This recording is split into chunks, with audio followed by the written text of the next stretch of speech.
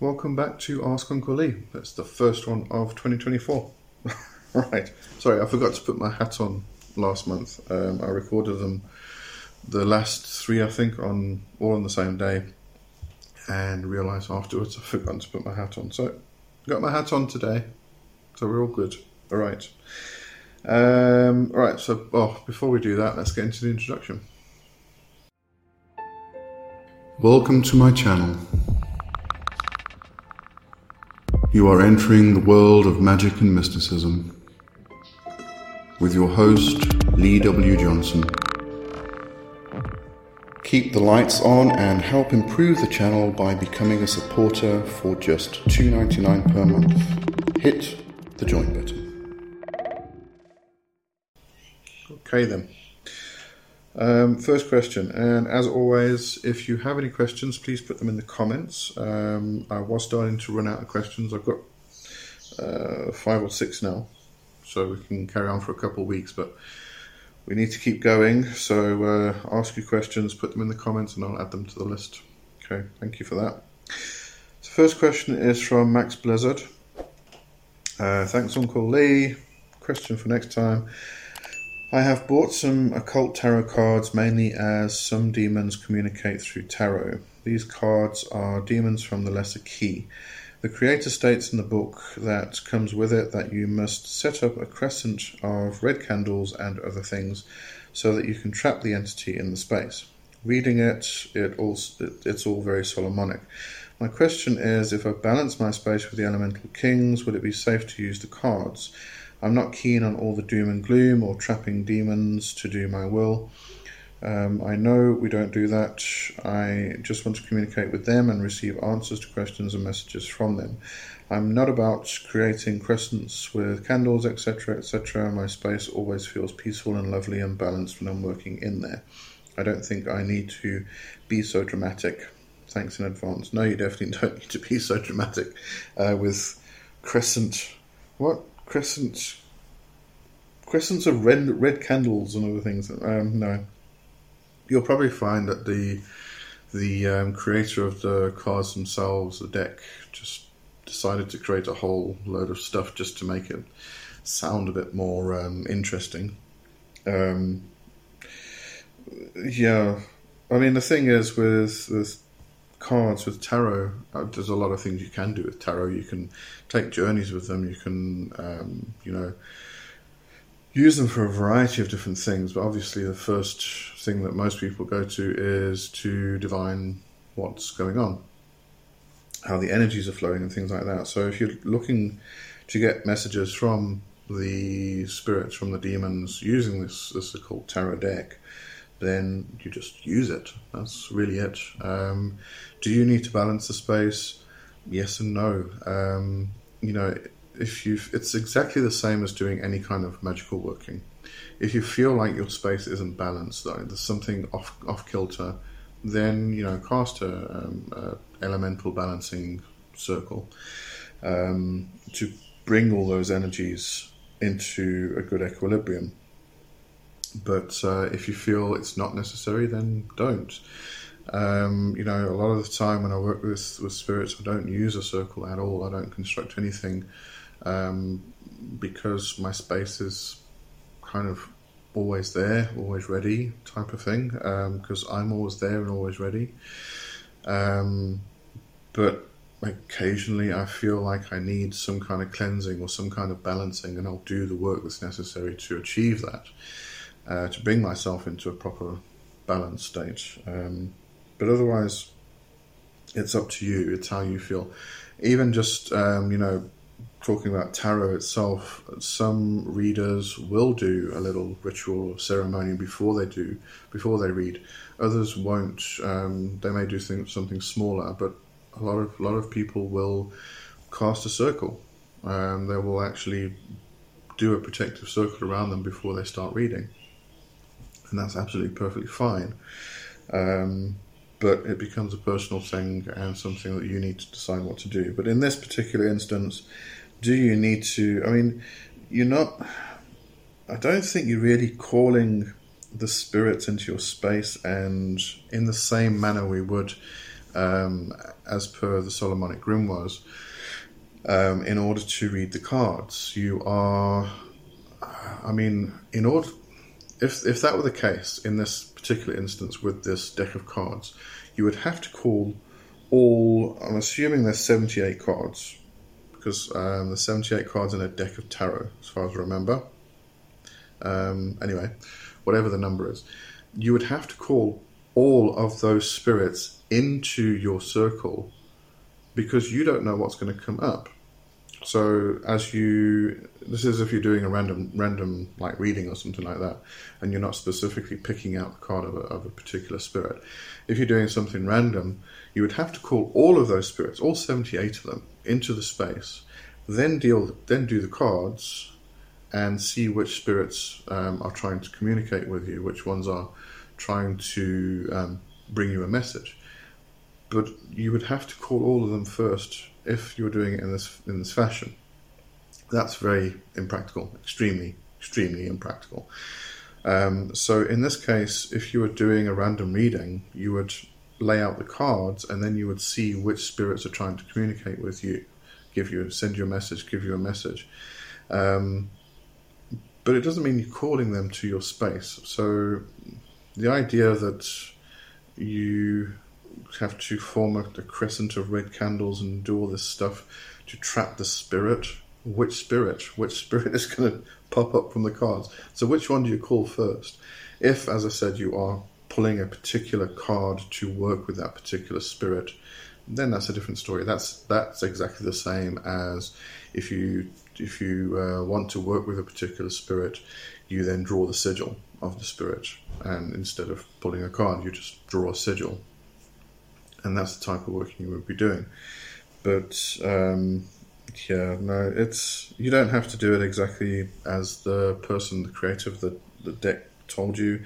It's just something they probably added to make it sound more interesting, to give it a selling point, a marketing ploy, things like that. So I wouldn't worry too much about that. All right, next question. RCBM. Okay, oh yeah, this is a continuation of the cursing question you asked. Okay, let's give this curse thing a twist, shall we? What about demons? I mean, especially if you believe these are real beings, as you do, they are powerful and can do many things. So how come they can't break down a person's defense or strong will in a case like this to deliver a curse that they were asked to manifest? Okay, so this kind of comes down to the question of when you call a spirit when you petition a spirit and ask them to do a particular thing for you, does the spirit itself go off and do the thing? Or do you borrow the energy from the spirit to do it yourself, to manifest it yourself? And that's where the problem comes in. Most people think that you call this spirit into your space, and if you're doing it in the proper Solomonic Grimoire fashion, the ceremonial magic fashion, you're trapping the spirit in a space, you are threatening it with fire and brimstone and all the rest of the stuff, and you are forcing it to go off and do what you want it to do. So, in this case, curse. Or curse a particular person. So you're sending the spirit off to go and curse a particular person, and then you just sit back and wait for the results. You're not actually doing anything. All you're doing is the evocation and telling. It's basically slavery. So does it work that way? In my understanding, absolutely not. What happens is you call the spirit into your space, you speak to it, you tell it what you want, and then it will give you the energy you need in order to effect a change. Now, how that actually functions, how it moves, how it goes, we can debate this for the rest of our lives and beyond. In my own understanding, my own belief, when we do a working with a spirit, and I'm going to focus on your question, which is the curse thing. I want to curse a particular person that is across the world, for instance. It's not in my immediate vicinity, in my environment. So I call the spirit. I say, I want to curse X, Y, and Z. Therefore, what happens is the spirit has that particular energy. They give it to you in a fashion, and then it gets passed on. It gets moved. It gets directed to the target. So it's the energy that gets directed to the target. The spirit doesn't like waddle off and go and say blah, blah, blah, curse the person and then waddle back and tell you the results. It's the energy which gets built up and then directed, and that can be done in a manner of a lot of different ways. Raising the cone of power, any kind of energy work where you're raising the energy and then you're throwing it or directing it at a target. That's the type of work you're doing when you're working with spirits. It's just that they come with a particular form of energy, a particular vibration, and then you resonate at the same vibrational frequency as that particular energy. And then that gets pushed, gets directed, gets thrown out, gets whatever. It goes to the target itself. That target can be a person. That target can be an idea. That target can be your finances. That target can be habits. That target can be anything. But it's the energy which gets sent to the target itself. So you're actually doing the work. And we can look at this in the same fashion as we may be individual entities, but we are all part of the same body. And therefore, when you call a spirit, and this is where the idea of the spirits being archetypes versus or parts of the psyche versus actual individual entities. So the hard polytheism versus the soft polytheism, or whatever, pantheism, whatever thism we're talking about. But this is where that idea comes in, is that when we call a spirit, we are that spirit. We are not, although it is individual, we are that spirit and they are us, as we are all things and all things are us. So what we're kind of doing is we are activating a particular energy within us.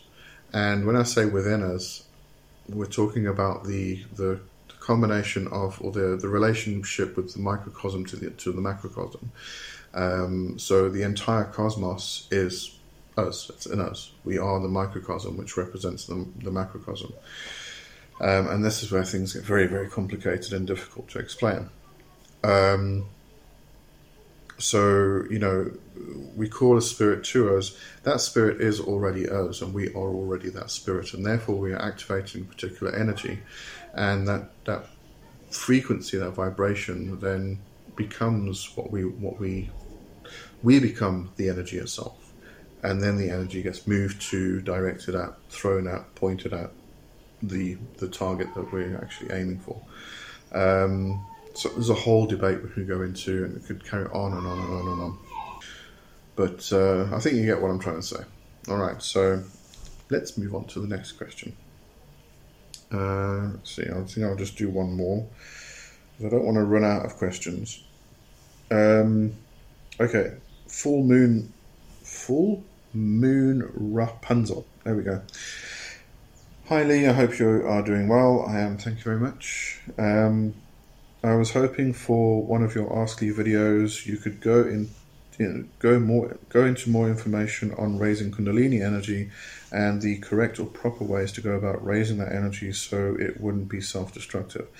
I have always been deeply interested in Kundalini energy, and I really love how you teach things and share your wisdom.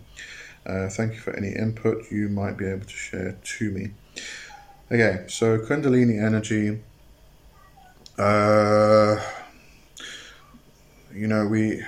Kundalini obviously works with the chakra system, which is very much focused on the Hindu technologies, Hindu philosophies, the tantric system.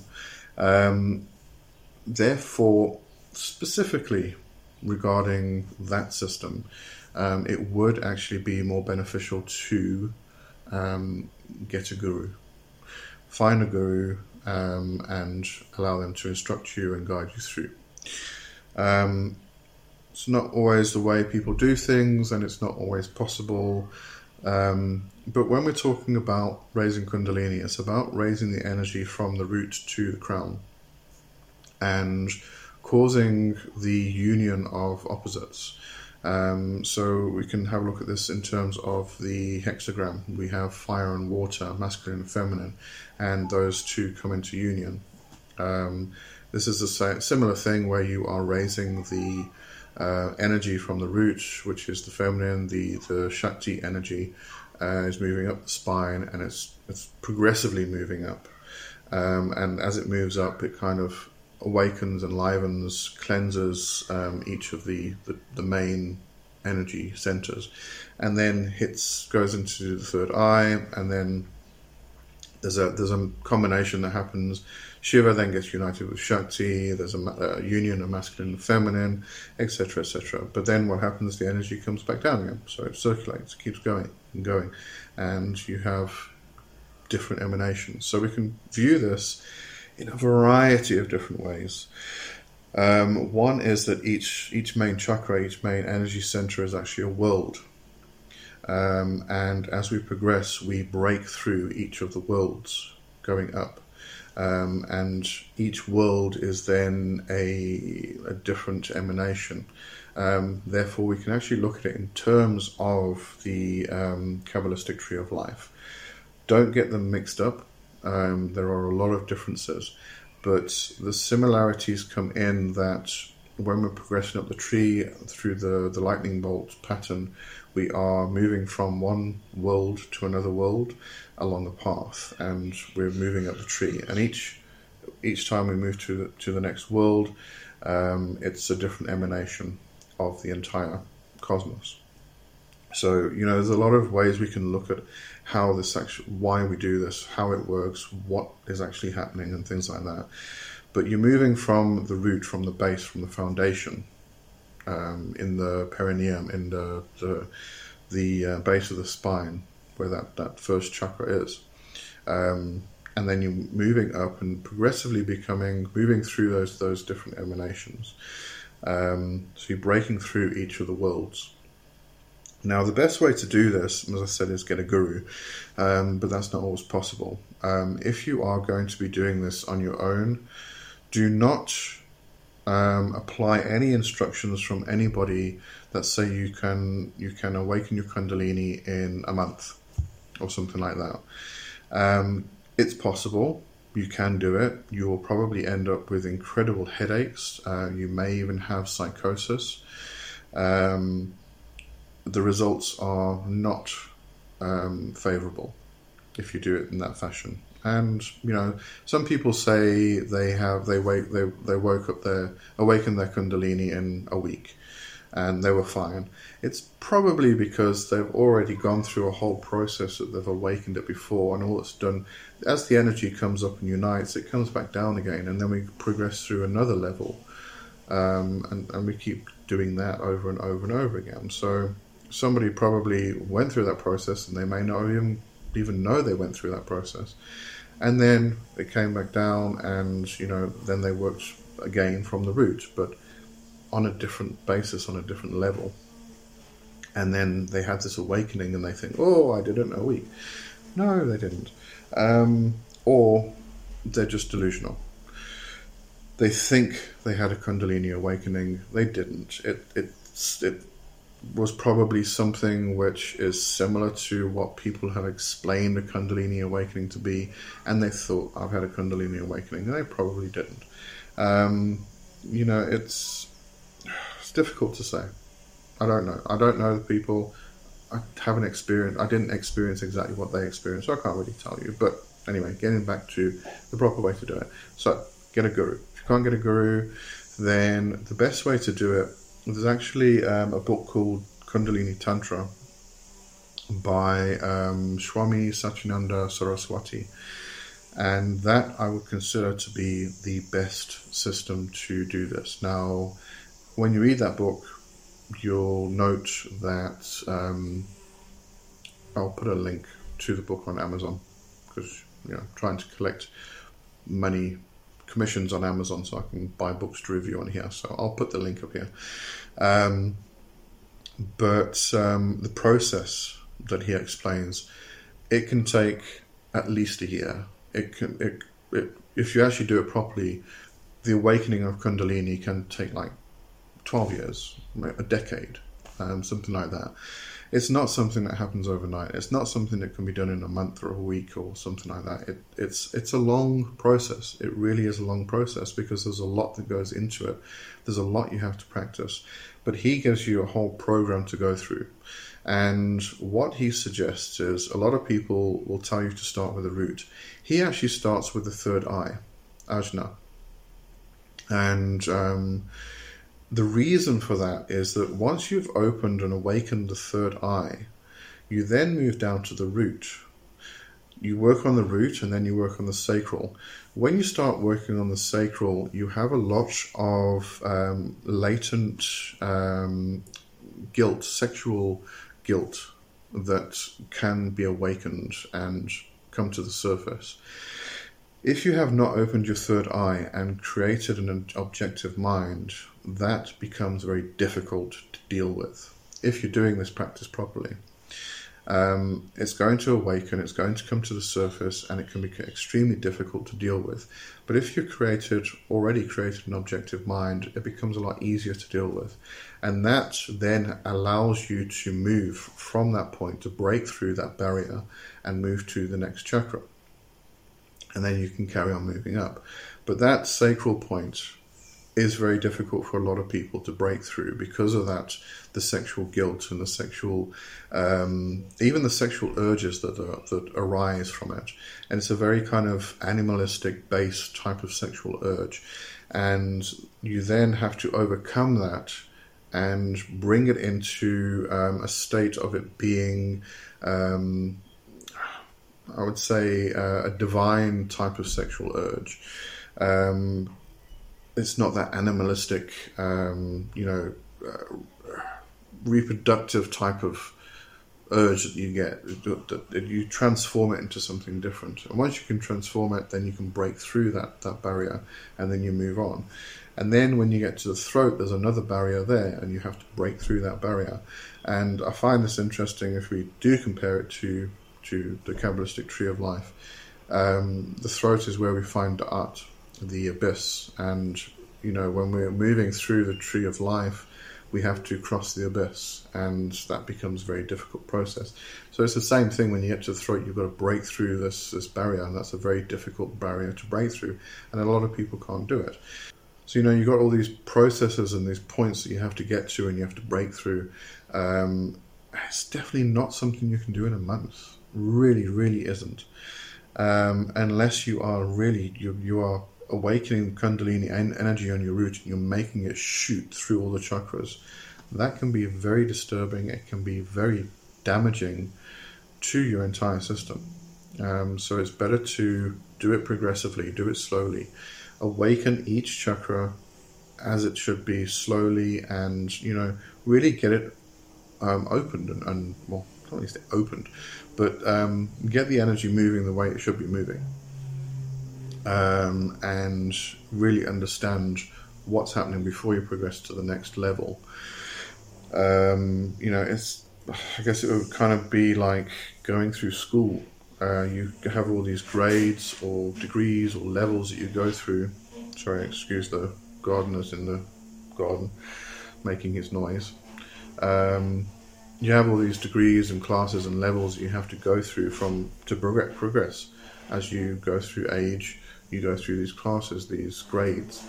And if you just go from grade 1 through to grade 12 or whatever it is, immediately, like within a week, you're going to miss out a lot of stuff, and you're not going to understand. You get to grade 12 and you don't know what the fuck's going on now.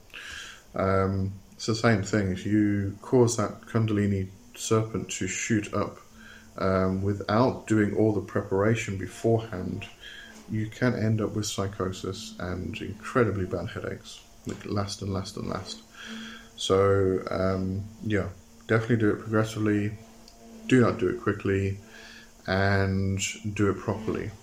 follow some proper instructions on how to do it. Anyway, that's my advice for that.